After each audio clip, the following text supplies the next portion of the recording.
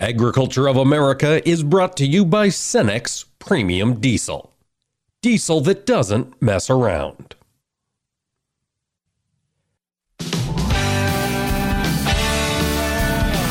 Informing America's farmers and ranchers.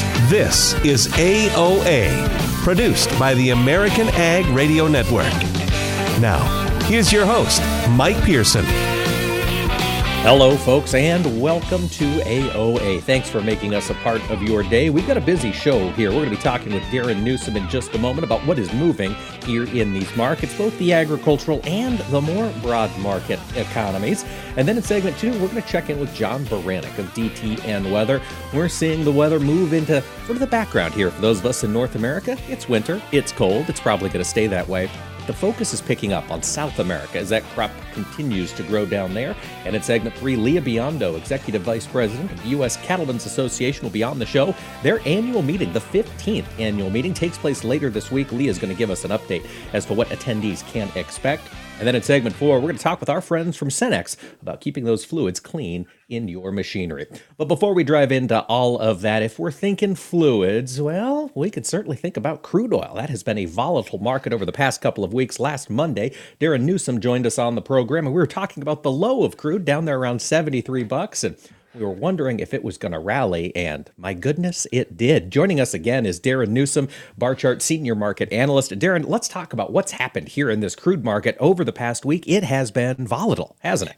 Oh, it really has, Mike. As you mentioned, when we were talking last week, we were down in the 70s, and it did not take any time at all for the West Texas Intermediate market to jump back up over $80. And, from a purely technical point of view, if we look at last week's activity, that's about as clear as of a bullish reversal pattern as we're going to get on the weekly chart.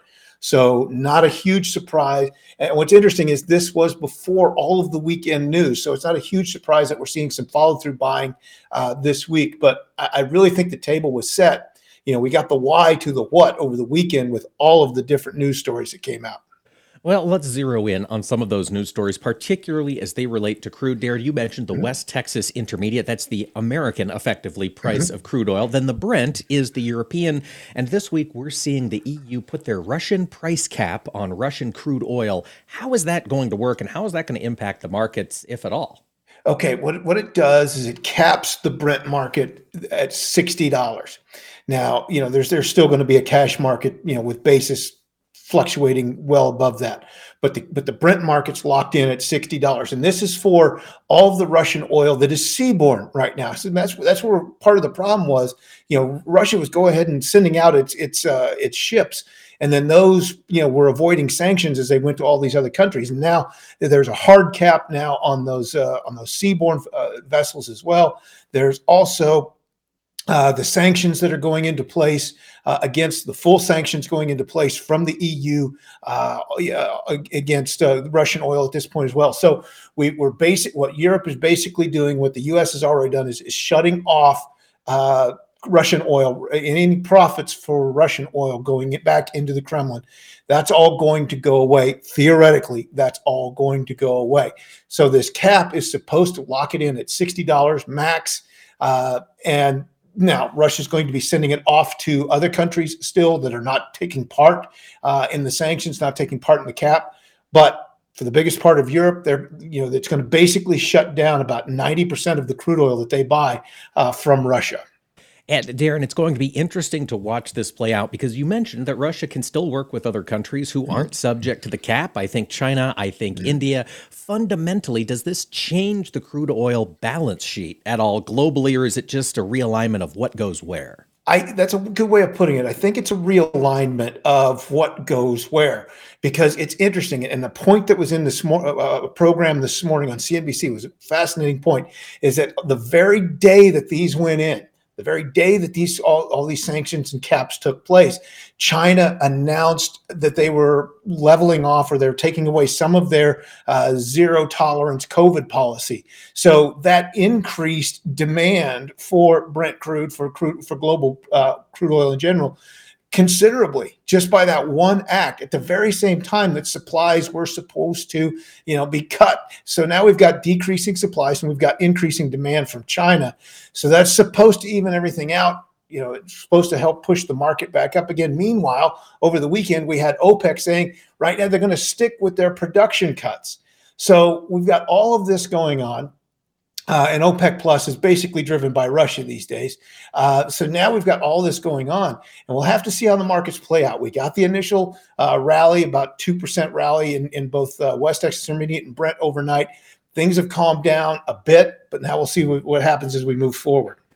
Darren, you mentioned that China reopening, scaling back their zero COVID rules and regulations, definitely impacting the crude market. On the ag side, are there any ag commodities that could be direct beneficiaries of China reopening? We naturally, we always think of soybeans, but we've had good exports this whole time of soybeans. Our soybean exports have been picking up, which is what they do this time of year. But, what we have to watch now is the March, May, and May, July soybean spreads. Is China getting more interested and getting more comfortable with what Brazil could be producing as we get deeper into the winter, say that Feb, March timeframe when the combines start rolling down south? So that's going to be our window as to how we watch this play out. Will that have it? Will the lessening of the weakening of the zero COVID policy change that? Probably not. But I think it's going to be key what those spreads do as far as how much we can expect in the second half of the marketing year for U.S. exports of soybeans.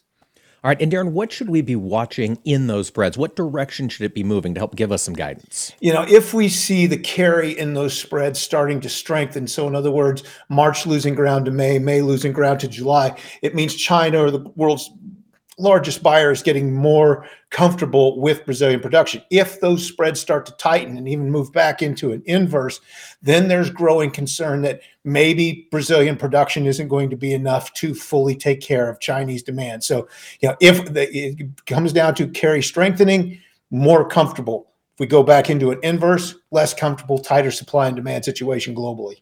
All right, so much focus on that weather in South America. We'll talk to John Baranek here in just a moment about that. But Darren, I want to turn our focus over to the protein markets, particularly the cattle trade. What did we learn last week in the live cattle trade, cash and futures? I learned that I still do not understand the cattle markets because it made no sense to me whatsoever. We had the cash in the South stay flat at about 155. We had a big rally in the futures market. Future spreads actually got a little bit more bearish last week, which was what I thought was interesting. And non-commercial traders did some buying. They actually they decreased their net long futures position as of last Tuesday. So it seemed like everybody was selling, yet the market went up. Box beef took a beating, particularly at the end of last week with the choice market. So there really didn't seem to be any reason for the market to go higher, yet it did. So it'll be interesting to see how this week plays out, particularly if some of the outside markets begin to put some pressure on, some spillover pressure on the live cattle. All right, we'll be watching for that cash trade to develop. Folks, you can keep up with Darren's thoughts at Barchart. Darren Newsom is the senior market analyst there at Barchart. We always appreciate his insights, especially when these things get volatile. Darren, thank you so much for joining us here today. Thanks for having me on again, Mike. And folks, stick around. When AOA returns, we're going to dig into that South American weather with our friend John Baranek of DTN Weather. Stay with us. We'll have more AOA coming up when we return.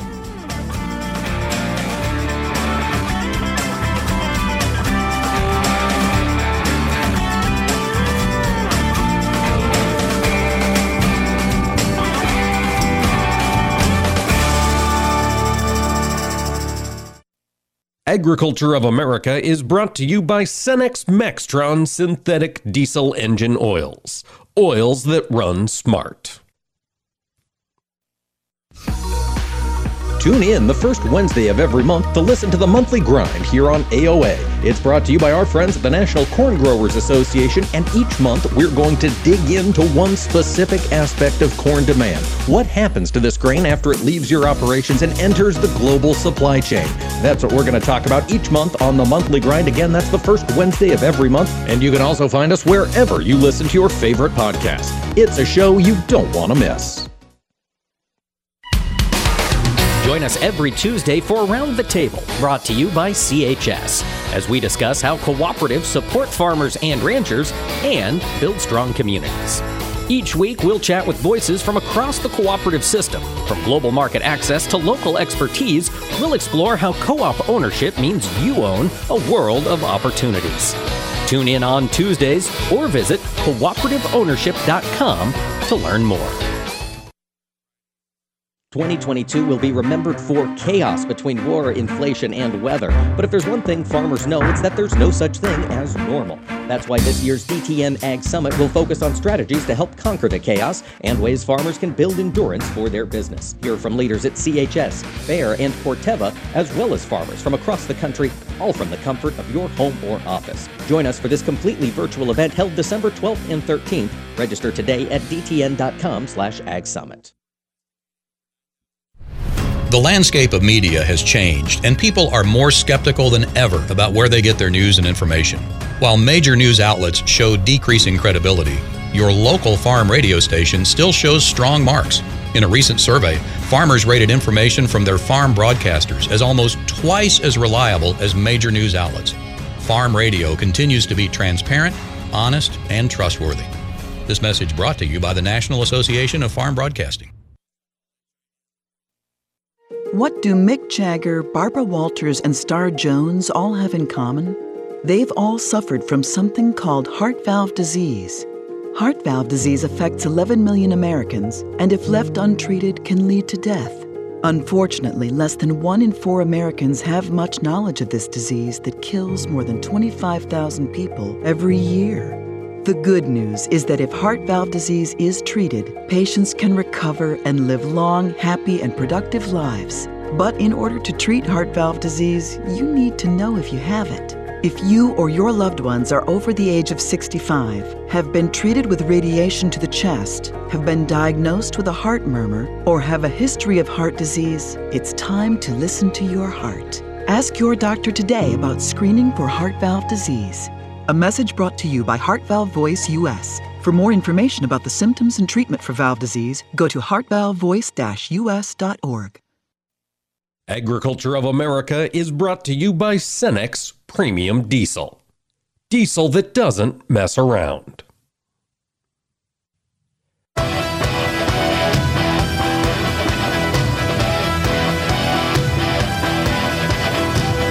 Keeping America's farmers and ranchers informed on AOA. Now back to Mike Pearson. Welcome back, ladies and gentlemen, to AOA. We appreciate you making us a part of your day. We're going to turn our focus over to the weather. John Baranek, Chief Meteorologist from DTN Weather, joins us here today. John, thanks for joining us. And always good to be on with you, Mike. Hope you had a great weekend. You know, it wasn't too bad at all. We got some warm-ups here in the central part of the U.S. on Sunday. John, what's happening right now to start the week? Who's getting some moisture? Yeah, we've got kind of an active pattern really setting up here this week. We had a front move through over the weekend and kind of stalled out kind of across the southern portions of the country. And it's going to remain active here all week long. Showers really from kind of the Mississippi River eastward to the southern Appalachians are going to be quite active. Daily showers just about every day. We will get a storm system, though, kind of forming over Texas here, kind of Wednesday night. And then that will move northeast along the Ohio River for Thursday and Friday. We'll see a lot more widespread precipitation with that, especially on the north side of that. So we'll get some precipitation into the Central Plains, into the southern Midwest with that as well. Well, that is good news for those folks there, particularly in the southern plains. John, give us the impact in Texas. How far south is the storm going to go, and is it going to bring any relief to the Panhandle area? Panhandle it's tough to say. I don't know if we're really going to see a whole lot for it. Really, the Red River and into Oklahoma, I think, has the best chance of seeing the most significant amounts of precipitation. But just south of the Red River through eastern Texas, I think we get a little bit. We get a little bit too in the Panhandle, but I don't know if it's going to be a whole lot there. You can extend that northward too through western Kansas and Colorado. There's going to be some showers, but I don't know if it's really going to be much of anything. And it definitely won't be helping out to ease the drought out there. It's just too deep. All right. It's too deep, too little, too late in the season. John, up in the northern plains, it looks like there might be at least a skiff of snow coming through the Dakotas today. Yeah, we got a couple of little disturbances moving through. One today, we got another one tomorrow, and a third one kind of on Wednesday. So we've got several little pieces moving through. It's not a whole lot of snow, but it's a little bit with each one of those pieces. You could add up all three of them and get some moderate snow amounts around the North Dakota, South Dakota border. and maybe into eastern Montana as well. But, it's not a whole lot, but, you get 3 straight days of snow and it adds up. It does. It does. Those figures do start to dollar up here before we get too far out there. John, looking out across the southeast, you mentioned that storm system working its way through the Ohio Valley. In the farther southeast, Alabama, Mississippi, Georgia, what do you see taking place down there? The northern sides of them, I think they stay wet. The same front that I talked about being active all week long will keep the northern sides of those states pretty wet. The southern, areas towards the Gulf of Mexico and towards Florida, I think they stay on the drier side for most of the week until we get that final system to kind of push through. We may see some isolated showers out of that, but not a whole lot. So I know we've been dealing with some drought issues down there. We've had some good rain late last week. And we might have some drought easement down there, but this week's not going to help too much. All right, John. Well, you mentioned the drought easing, and I pulled up a copy of last week's drought monitor, so the data is valid as of, I believe, the last day of November. And my goodness, it's the first time we've actually seen some substantial reduction in some areas of the U.S. that are under drought. Can you talk about who's been getting enough moisture to clear that out across the Central Plains? Yeah, really, it's been eastern Texas has been in the crosshairs with a lot of these storm systems moving through. We've had a pretty active pattern throughout the late fall here and into early December. That's going to continue for the rest of the month as well. But, eastern Texas up into southwest Missouri has been kind of at the forefront of the cross section of all these systems moving through. So we've had some pretty decent moisture there and a lot of drought easement. There's some sections of eastern Texas now without drought. They're not in the category on the drought monitor anymore. And a lot of areas that are surrounding it that used to be in the very severe and exceptional droughts that are more into the moderate drought category. So things have seen some improvement there. But, as you go back towards Kansas, especially western Kansas, the panhandles, Colorado, Nebraska, all those areas are still just deep in drought, missing out on all of these systems. Yes, that's a great point. Even though we've seen some improvement there in the eastern half, yes, that drought monitor is still very angry and red over parts of southwest Kansas, Texas, and Oklahoma. Still could use some more moisture. But John, given the fact that we have seen this moisture fall really across the basin for the lower Mississippi River, can we breathe a little bit easier on water levels in the Mississippi here for at least the month of December?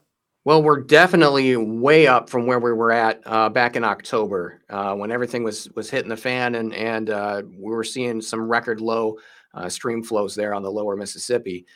We've come up from there a lot. I mean, we're still dealing with some low water levels, but we're forecast this week to go up quite a bit. A lot of areas will come out of if you look at the maps from the National Weather Service, they turn brown when they're way low. We've got about 4 or 5 of them right now there in the lower Mississippi Valley that are doing that. But a lot of those are coming up above those really low levels here this week. Now the forecast for them are to go back below and fall again next week. But I don't know, this active pattern here makes me think we might see that kind of stave off. I don't know exactly how much of that forecast precipitation is in those models there, but I'm a little more optimistic about it being, not as bad as we have seen recently. Yes, it's nice to have the winds that are back on the shipping front rather than at our face here on the river issues. Glad to hear some more moisture's coming. John, I want to turn our focus down to South America. So I know you've been watching that continent closely this time of year. And last week when you were on, you mentioned they might be seeing a bit of a heat wave come across Argentina. Has that ended up developing? It has. And as we're talking here this morning, there's already several spots down in Argentina now hitting triple digits. So they're a couple hours ahead of us, but, around noontime and already at 100 degrees. That's just brutal. We've got every day this week, actually, will be up in the 90s or hundreds in the entire country here. The worst anomalies for that are, most above normal will actually be in northern Argentina, but even central and southern Argentina are going to continue to see these days up near or above 100 degrees. It will come with a little bit of shower activity at times. We've got some very, very small disturbances that'll come through, some very spotty showers that might move through. It might keep temperatures more into the low to mid 90s instead of the upper 90s and hundreds. But, it's just not a good time to be down there in Argentina, especially if you're trying to grow crops. So the showers that come are just going to dry up immediately. It's not going to really add a whole lot to the soil moisture profile. They're just going to be used up, just immediately. The crops are going to continue to suffer there. The crops are going to continue to suffer. And John, I know the planting has been substantially delayed because of the ongoing drought in Argentina. How much longer can they delay it before they've got to throw in the towel? Luckily, this part of the world is at, the same sort of latitude south of the equator as Kansas and Oklahoma are north of the equator.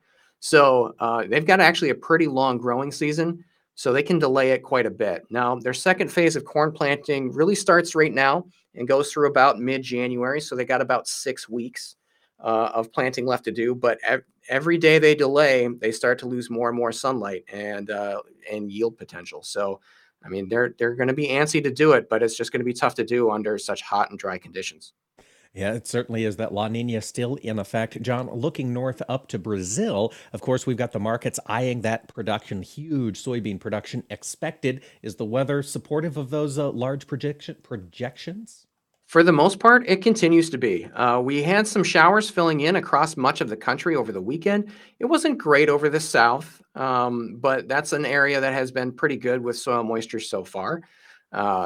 Showers there are going to probably dry up for the most part midweek, but we might see some isolated showers at times here going forward. That won't be too bad for that part of the country. Farther north, they're back into the wet season rains, and they're definitely coming on strong here this week. So things are really looking up for soybeans here in Brazil. The full season corn that's down further south, kind of more toward the outlook for Argentina, not as great, but it's not as bad as them either. So there's a little bit more concern for corn in southern Brazil right now. But everything points towards the safrinha crop grown later this year, or actually next year in 2023. So we'll be a little bit more concerned about that later. Soybeans, though, in Brazil are looking real good. With that safrinha crop coming online as we're transitioning away from La Nina, does that work well for their production? It'll be interesting to see, because we are in La Nina conditions all the way through the winter here, and usually that means a shorter end to the wet season, or a quicker end to the wet season in Brazil, and that would have detrimental effects. But luckily, for them, their soybeans were planted on time, so their corn should be planted on time as well. So right now, I'm a little skeptical, but it's just something we're going to have to watch. We'll be keeping an eye on it. No doubt the markets will be as well, folks. We have been talking with John Baranick of DTN Weather. John, thanks for joining us today. Thank you, Mike. Always good to talk to you. And folks, stick with us. Leah Biondo of the U.S. Cattlemen's Association will be joining us when AOA returns.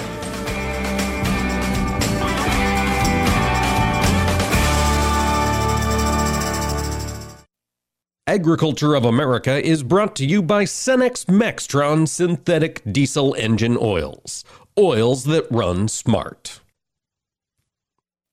As a farmer, growing your business is more than just a 9-to-5. It's your life's work. That's why the Roundup Ready Extend crop system goes all in to help you stay on top. Backed by decades of innovation, offering the latest trait technology and triple herbicide tolerance, plus more weed species controlled than any other soybean system. Because you mean business, and so do we. Learn more at systemofchoice.com.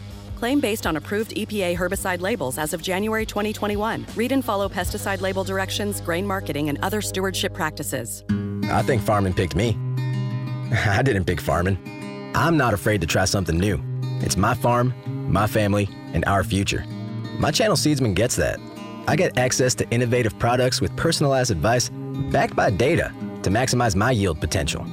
With Channel, I know I'll prosper for years to come. Define your future at channel.com/future. Read and follow pesticide label directions, IRM, grain marketing, and other stewardship practices. Copyright 2022 Bayer Group. All rights reserved. You're listening to AOA for the American Ag Network. I'm Jesse Allen reporting. We'll take a look at what's going on in this grain and livestock trade to start the week. We are quietly higher to start in the grains, mainly quarter beans. Wheat has reversed course here as we work through the open and into the session on Monday. We'll see mixed action in the livestock trade as we start things off here for the week. Stock futures had a negative tone overnight as traders fretted about next week's Federal Reserve meeting following Friday's strong jobs report. However, commodity prices traded mostly in the green overnight as China took additional steps to open its economy. Crude oil prices trading nearly 3% higher on the weaker dollar and China optimism, while those factors provided a modest boost to the grain and oilseed sector overnight as the yuan surged in value versus the dollar overnight. And Chinese stocks jumped as well. So we're watching the situation in China. We're also watching good rains that fell across virtually all of Brazil's primary crop growing areas over the weekend, keeping crops in good condition across most all of the region outside of Argentina, as we see that extreme heat will intensify drought stress in Argentina, where less than a third of the soybean crop has been planted, and the overall outlook remains dry. We have dry weather for Argentina, Uruguay, and Paraguay here for the week ahead, and that's something to keep a close eye on here. A lot of different things to watch in the backdrop of the commodity markets. I mentioned China, I mentioned South America. USDA will also release its monthly WASDE crop report on Friday, although few changes of significance are expected. Over the livestock trade, mostly quiet start to the week with hogs mixed to slightly higher, with the December hog contract set to expire here in just a few days, while live cattle first notice day for December is today. Live cattle trade is down just slightly, with feeder cattle up moderately. This is AOA for the American Ag Network. I'm Jesse Allen. 54. So basically, it's too late to start saving for retirement, right? Not right. Starting to save, even in your 50s, can really make a difference. Well, right now, saving seems hard to wrap my head around. Plus, with the way this year's been going...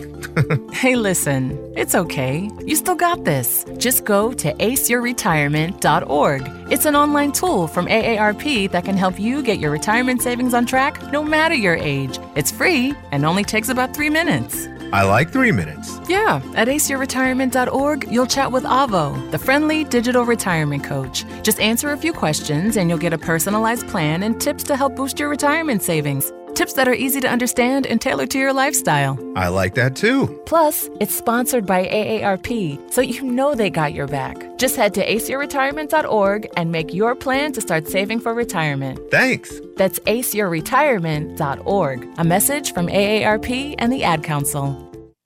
Agriculture of America is brought to you by Cenex Maxtron synthetic diesel engine oils. Oils that run smart.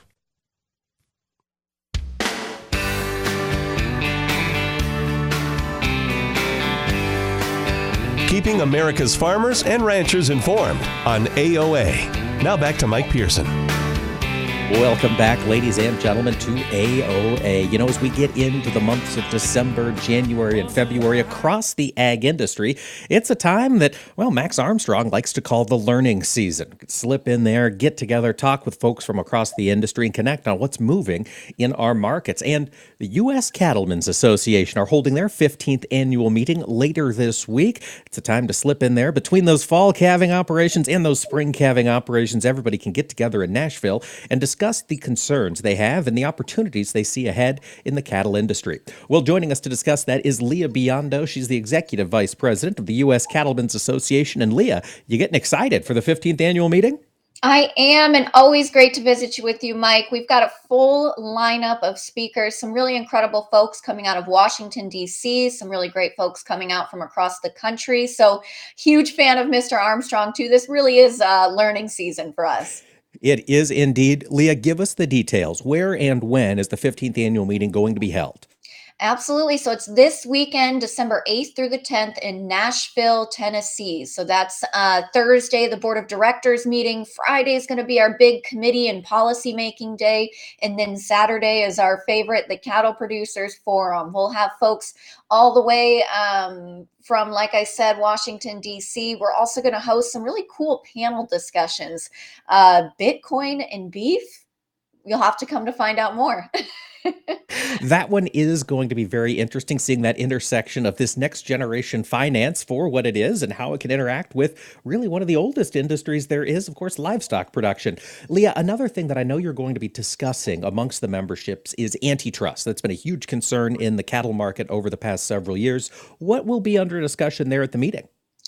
Yes, and so we'll be hosting the Department of Justice's Antitrust Division's Deputy Assistant Attorney General Michael Cades, and Andy Green, who's with the U.S. Department of Agriculture. He's their Senior Advisor for Fair and Competitive Markets.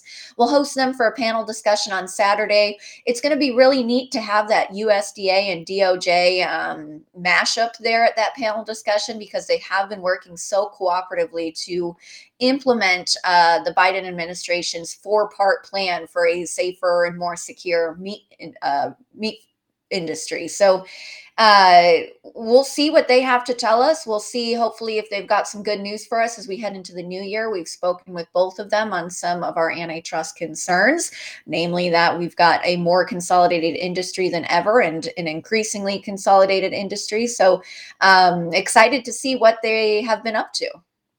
Absolutely. And of course, your members coming from all across the country are going to have a lot of different ideas on their mind for discussion. Leah, what policy issues do you think the group is still going to be pushing for here in this lame duck session? What legislative acts are you watching? Goodness, yeah, the lame duck session, our favorite time of year, where they try to jam 2 years of work into these last 2 weeks here in December. So, we were on the Hill last week and heard many conversations and met with some of our champions. We've got 2 major pieces of legislation still on the books. They do have some pretty major opposition, though. We've got one cattle group who said the bill went way too far, no way. And the other cattle group said the bill did too little. And so that tug of war kind of brought a few key members of Congress to a standstill. But what's interesting to note here as we look towards the lame duck session, that at least one of the big 4 is neutral on the bill. JBS USA has told congressional offices that they are well prepared to begin participating in the cash market at the levels that would be set within the bill. So that's an average of the past 2 years of negotiated trade for each of the 5 to 7 regions that are going to be developed. So, in full transparency here, Mike, with our listeners, we don't know what's going to happen in the lame duck session on these 2 bills. And of course, that's the Cattle Price Discovery and Transparency Act and the Meat and Poultry Special Investigator Act. Senator Grassley was quoted last week saying it's going to be tough to get these bills across the finish line. And I'd have to agree with him on that. Indeed, and Grassley has been on this program before. He's made that same comment, but he also sounds resolute in introducing that idea or a similar one to this next Congress if it doesn't have the legs here in the lame duck session. Is that something you think your members would be excited about, Leah? Excited about would be one word. Disappointed would maybe be another. We've been working on this now for 2 years. And of course, Senator Grassley's been working on this since 2000. And, we wanted to see something move here in this Congress. USCA, the U.S. Cattlemen's Association, we've always been in favor of progress. So one step forward is still a step forward. We're really in this fight to the bitter end. I don't want to, divulge too much on our plan B here, because we're still working on plan A. Absolutely. That is the name of the game. Push when the iron is hot, and it is hot there. We're mixing metaphors like crazy today, Leah, but I want to jump to another topic of conversation. It is the lame duck. We're pushing hard on those acts that were introduced previously in the year, but it's also a time we're seeing Congress folks introduce new pieces of legislation here with a few weeks to go. And one of those was Senator Cory Booker of New Jersey introduced the Industrial Agriculture Accountability Act, a collection of practices he'd like to see become law. And I'm wondering, have you at USCA had a chance to look into that, or are those things going to be up for discussion here this week? We have. So as you mentioned, the lame duck session is a good time for what are called marker bills. So these are bills that are mostly just a way for a member of Congress to get their position out on something. We know that they're not going to go anywhere. We know that maybe they're foreshadowing something in the next Congress, but it's no secret. Senator Cory Booker is a vegan. He's kind of an interesting member in that sense, because he does support a lot of the things that us, independent type of producers support. But he also can have a tendency to lean way far in the other direction and listen to some of his vegan advocates here. And I think this bill, the Industrial Agriculture Accountability Act, is a result of some of these vegan advocates pushing for really strict regulations on the U.S. animal agriculture industry. One of those would require imposing new regulations on the transporting of animals over 8 hours. And so we know from working on the hours of service rules for livestock transporters that most of those trips are between, that 10 to 14 hour trip. That's just because we raise cattle on the outskirts of the U.S. and we finish them in the middle of the U.S. And so we've got to get cattle from point A to point B as quickly and safely and efficiently as possible. And these regulations that are included within the bill just wouldn't allow us to do that. And so that's just one example. The bill's about 50 pages long. There's all sorts of regulations like that included, especially covering what they're calling, industrial animal agriculture, but we know it is more efficient animal agriculture. And so USDA would not support something like this, but like I said, there is points of the bill in here that we could support. There's a little bit in here about increasing capacity for the food safety and inspection service inspectors. So of course, that's something we need. We need more FSIS meat processing inspectors on the ground. And Senator Cory Booker does have a habit of doing that, of inserting some of these things that we would support into a bill that we wholeheartedly would not support. Yes, well, that is the name of politics, I suppose, finding that middle ground. And Leah, you mentioned there are a lot of ideas coming out of D.C. that would impact the cattle producer down the chain. And one of those ideas has been the proposed rule requiring publicly traded companies under the SEC to release their greenhouse gas emissions and all that sort of stuff, the climate change releases. Is that discussion still ongoing in D.C.? It is still ongoing, but with the change in leadership in the House next year, I can't imagine we'll get any sort of movement on that proposal. Of course, it is an executive proposal, so it doesn't rely too much on Congress to get through, but the House or the Senate could certainly rise up and institute a law or regulation preventing that from going through. It's really a faulty rule there to begin with, in terms of requiring companies to disclose their greenhouse gas emissions, and in some instances that would apply to these feed yards and even downstream supply chain folks like our producers. And so it's something that USDA has been adamantly opposed to. We've gone on record multiple times voicing our concerns with having to report greenhouse gas emissions. And that has, nothing to do with that we aren't proud of the sustainable efforts in our industry, and more to do with just, my goodness, I can't imagine all of the paperwork and all of the additional red tape that would add to producers who are already overburdened with working with the federal government. That's the truth. It would be a pile of red tape. Glad to hear that there is still discussion and pushing back on that. And yeah, it'll be interesting to see what sort of consequences this last election have when it comes to issues like that. And Leah, before we let you go, we did see some changes to the Endangered Species Act, the addition of the lesser prairie chicken across Texas and New Mexico here past a couple weeks ago. Have you heard from your members on concern about how this could impact their operation?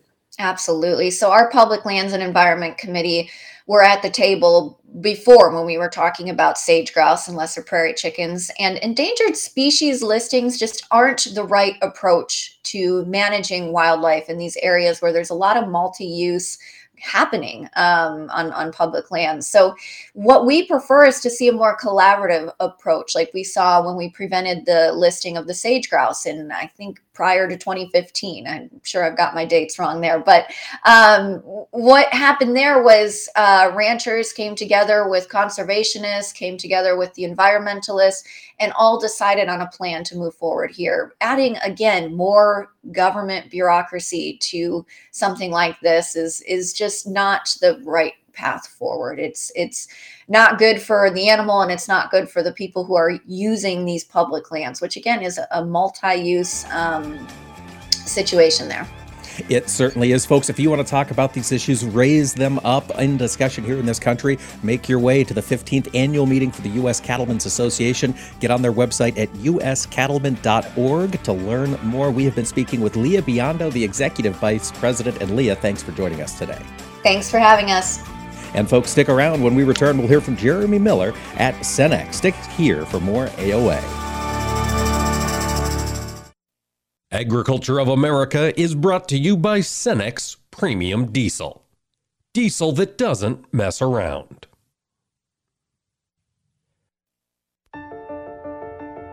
You are not your diagnosis. A medical chart is not your identity. And vision loss does not define you. Your drive shows who you are. And you are not alone. Because we are driven too. To be a beacon of strength. A champion of courage. An advocate for hope. You are not alone. Because we are stronger together. We drive the research for the cures we are finding.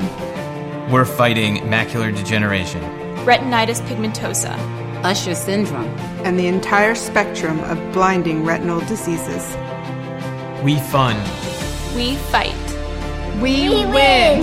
We are the Foundation Fighting Blindness. Together, we are fighting blindness. Join the fight at fightingblindness.org. I'll take dig a little, learn a lot for 30 bushels. Soft and crumbly. Tom. How does healthy soil feel to the touch? Correct. Dig a little for 40 bushels. Sweet and earthy. Tom. What does healthy soil smell like? Yes. Go again. Dig a little for 50 bushels. Dark, porous, and alive.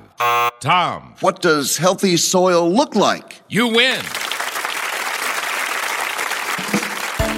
Understanding the basics and benefits of healthy soil can make your farm a winner too, through lower input costs, better yields, and drought protection, which can lead to a healthier bottom line for your business. Contact your local Natural Resources Conservation Service office today to find out how you can unlock the secrets in your soil. This message brought to you by USDA's Natural Resources Conservation Service and this radio station. We all know clean fields lead to strong yields. That's why XtendFlex soybeans offer triple tolerance to dicamba, glyphosate, and glufosinate to control more weed species than any other soybean system. Even tough weeds like water hemp, Palmer amaranth, and mare's tail get the control, flexibility, and proven performance you need so you can focus on the business at hand instead of beating back weeds. Explore the Roundup Ready Xtend crop system at systemofchoice.com. Claim based on approved EPA herbicide labels as of January 2021. Read and follow pesticide label directions, grain marketing, and other stewardship practices. I think farming picked me. I didn't pick farming. I'm not afraid to try something new. It's my farm, my family, and our future. My Channel Seedsman gets that. I get access to innovative products with personalized advice backed by data to maximize my yield potential. With Channel, I know I'll prosper for years to come. Define your future at channel.com/future. Read and follow pesticide label directions, IRM, grain marketing, and other stewardship practices. Copyright 2022 Bayer Group. All rights reserved. Do you know how much one stalk of wheat is worth? Well, you're about to find out. Wheat is a member of the grass family that produces a dry, one-seeded fruit commonly called a kernel. There are about 1 million kernels of wheat in a bushel, about 50 kernels per stalk, which if we do the math is about 20,000 stalks of wheat per bushel. That means that if a bushel is worth $8, then each stalk is worth about 0.04 cents. So, you would need 2,500 wheat stalks to equal $1. Now that one bushel of wheat will yield approximately 42 pounds of white flour or 60 pounds of whole wheat flour. A bushel of wheat makes about 42 pounds of pasta or 210 servings of spaghetti. Wheat is the primary grain used in U.S. grain products. Approximately 3/4 of all U.S. grain products are made from wheat flour, and in the United States, 1 acre of harvested land yields an average of around 45 to 50 bushels of wheat. So if you ever wondered how much one stalk of wheat was worth, now you know. These farm facts brought to you by the American Ag Network. This is Ernie Johnson Jr. Sports is about overcoming obstacles, and college coaches work hard to help young men overcome Duchenne muscular dystrophy. It's called Coach to Cure MD, and you can help. Text the word CURE to 501-501 to donate $25 on your next mobile phone bill, or go online to coachtocuremd.org. Text the word CURE to 501-501. Help coaches cure MD. Brought to you by the American Football Coaches Association. When it comes to making plans, you are the best. What about those round trips, which are perfect on your way there and perfect on your way back? Or those meetings with friends, surprise parties, camps, birthdays. The same way you plan for the important moments, start planning to protect you and your loved ones from a natural disaster. Sign up for local weather and emergency alerts. Prepare an emergency kit and make a family communications plan. Get started at ready.gov/plan. Brought to you by FEMA and the Ad Council. Agriculture of America is brought to you by Cenex Maxtron synthetic diesel engine oils. Oils that run smart.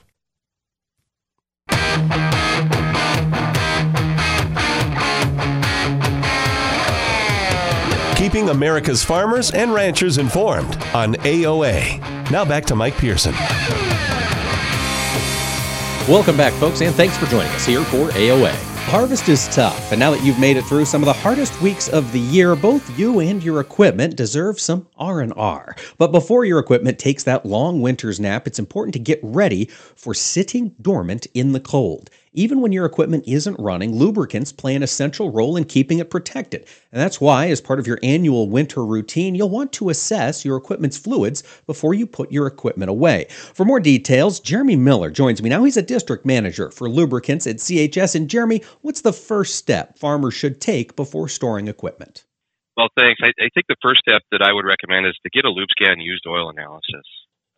LubScan used oil analysis are kind of like a blood test for your equipment. So if you use an oil analysis kit, it'll help you kind of get a feel for what kind of wears you might be seeing or what kind of contaminants you might be seeing.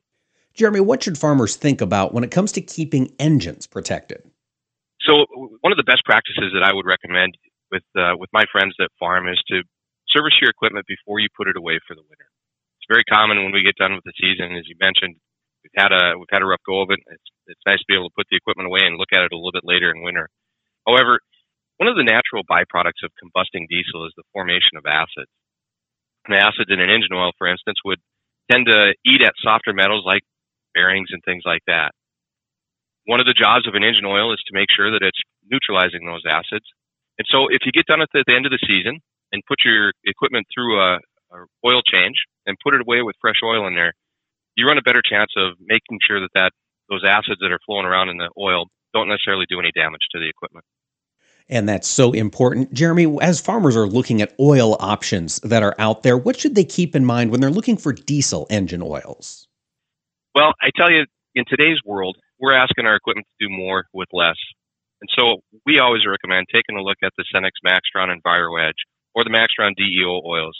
They're made with synthetic base oils and high-quality performance additives to help them protect your equipment and keep it reliable as long as possible.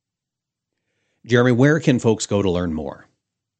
There's a couple places. First, if you go to Cenex.com, you'll see a couple areas where you can find all the information you might need about the products, including product data sheets and safety data sheets. But you can also reach out to your local Cenex dealer. Fantastic, folks. We have been talking with Jeremy Miller, District Manager for Lubricants at CHS. Jeremy, thanks for joining us. Thanks for having me. And folks, we've got some other news stories we want to be sure we cover here before the end of the program. Notably, it was reported last week that U.S. farm income is expected to soar to a record high in 2022.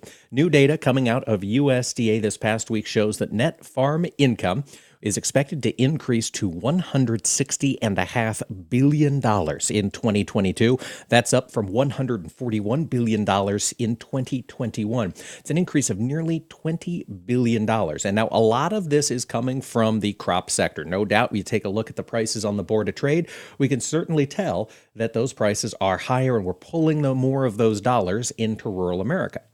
What's notable here, this is net cash farm income. So we're looking at net farm income is what we're looking at here. And what they did find is that sales of livestock cash receipts were up nearly 31% this year to $256 billion. The much higher value of American crops and commodities broadly is what is pushing this net farm income to its highest level since 1973 on an adjusted for inflation basis, and net cash farm income would be at its highest level on record. Now, the slight difference between net cash farm income and net farm income is based on how the agency accounts for different types of farm income. So that's why that discrepancy is up there.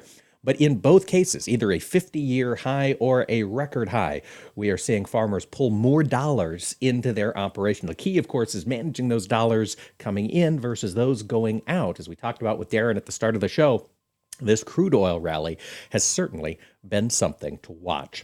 Taking a look at some other stories that are moving the ag markets, avian influenza continues to have an impact. This past week, it was announced that 4 more large turkey operations in South Dakota have confirmed HPAI.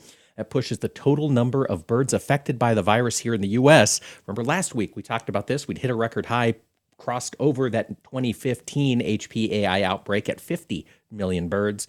This week, we're up to nearly 53 million birds. In the past 2 weeks alone, over 450,000 turkeys have had to be depopulated due to HPAI and that ongoing outbreak. I'll look at some other news for you folks who are producing more than just the big 3, corn, beans, and wheat on your operation. If you're adding oats or rye, there was a big change from the Risk Management Agency here at the end of November. They expanded their offering for oat and rye producers, and importantly, they have added revenue protection. This has never been available here for these particular small grains, but given the volatility that we've seen notably in oat prices from planting through to harvest and the rise that we've seen over the past 2 growing seasons, in some cases it's been as much as 30%, RMA was feeling the pressure from producers that they wanted some other way to hedge that additional harvest price risk and ensure some kind of revenue protection, and that's what RMA has come out with. Prior to this rule, they announced prices for oats and rye up to 11 months in advance of harvest, and then that was where we saw that price swing heading into harvest, and this would allow some producers to capture on that harvest price option. Now, this is going to be out. It is going to naturally cost more in premiums as you go from a yield protection model to a revenue protection model. But as economist Chad Hart of Iowa State University notes, that this is now covering a lot more protection, particularly in those 2 markets that have been so volatile as of lately. We did have another story out of JBS. It was announced again this past week that they have made an agreement to acquire certain assets from Tri-Oaks Food. Tri-Oaks is a pork producer based in the Midwest. We don't know the amount of money that will change hands for this business relationship to move forward, but they do say that JBS has been the exclusive customer of Tri-Oak Market since 2017. So it's just sort of codifying an agreement that was effectively already in place. Folks, tune in tomorrow. We'll turn our focus back to the cattle industry with our friends from NCBA. We'll also take a look at the markets as they continue to move in this volatile period of economic, well, hopefully recovery. Thanks for listening to AOA, folks. We'll see you tomorrow for more AOA right here.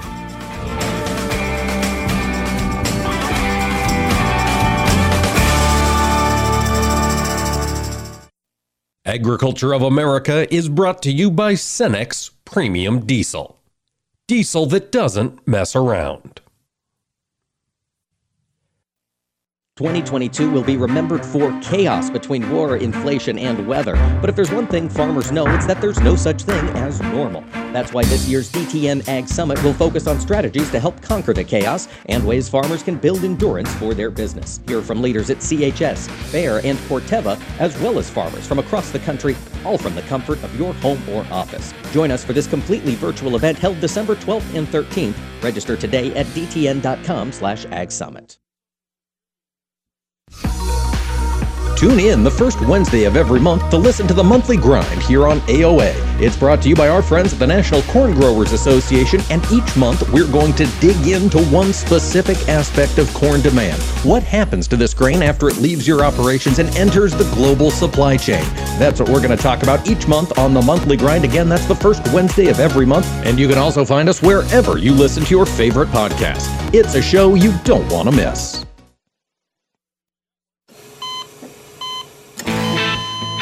As an organ donor, your story doesn't have to end. The good in you can live on. In fact, you could save up to 8 lives with your gifts. Your heart could keep beating. Your kidneys could keep filtering. And your intestines could keep on digesting for others. And that's not all.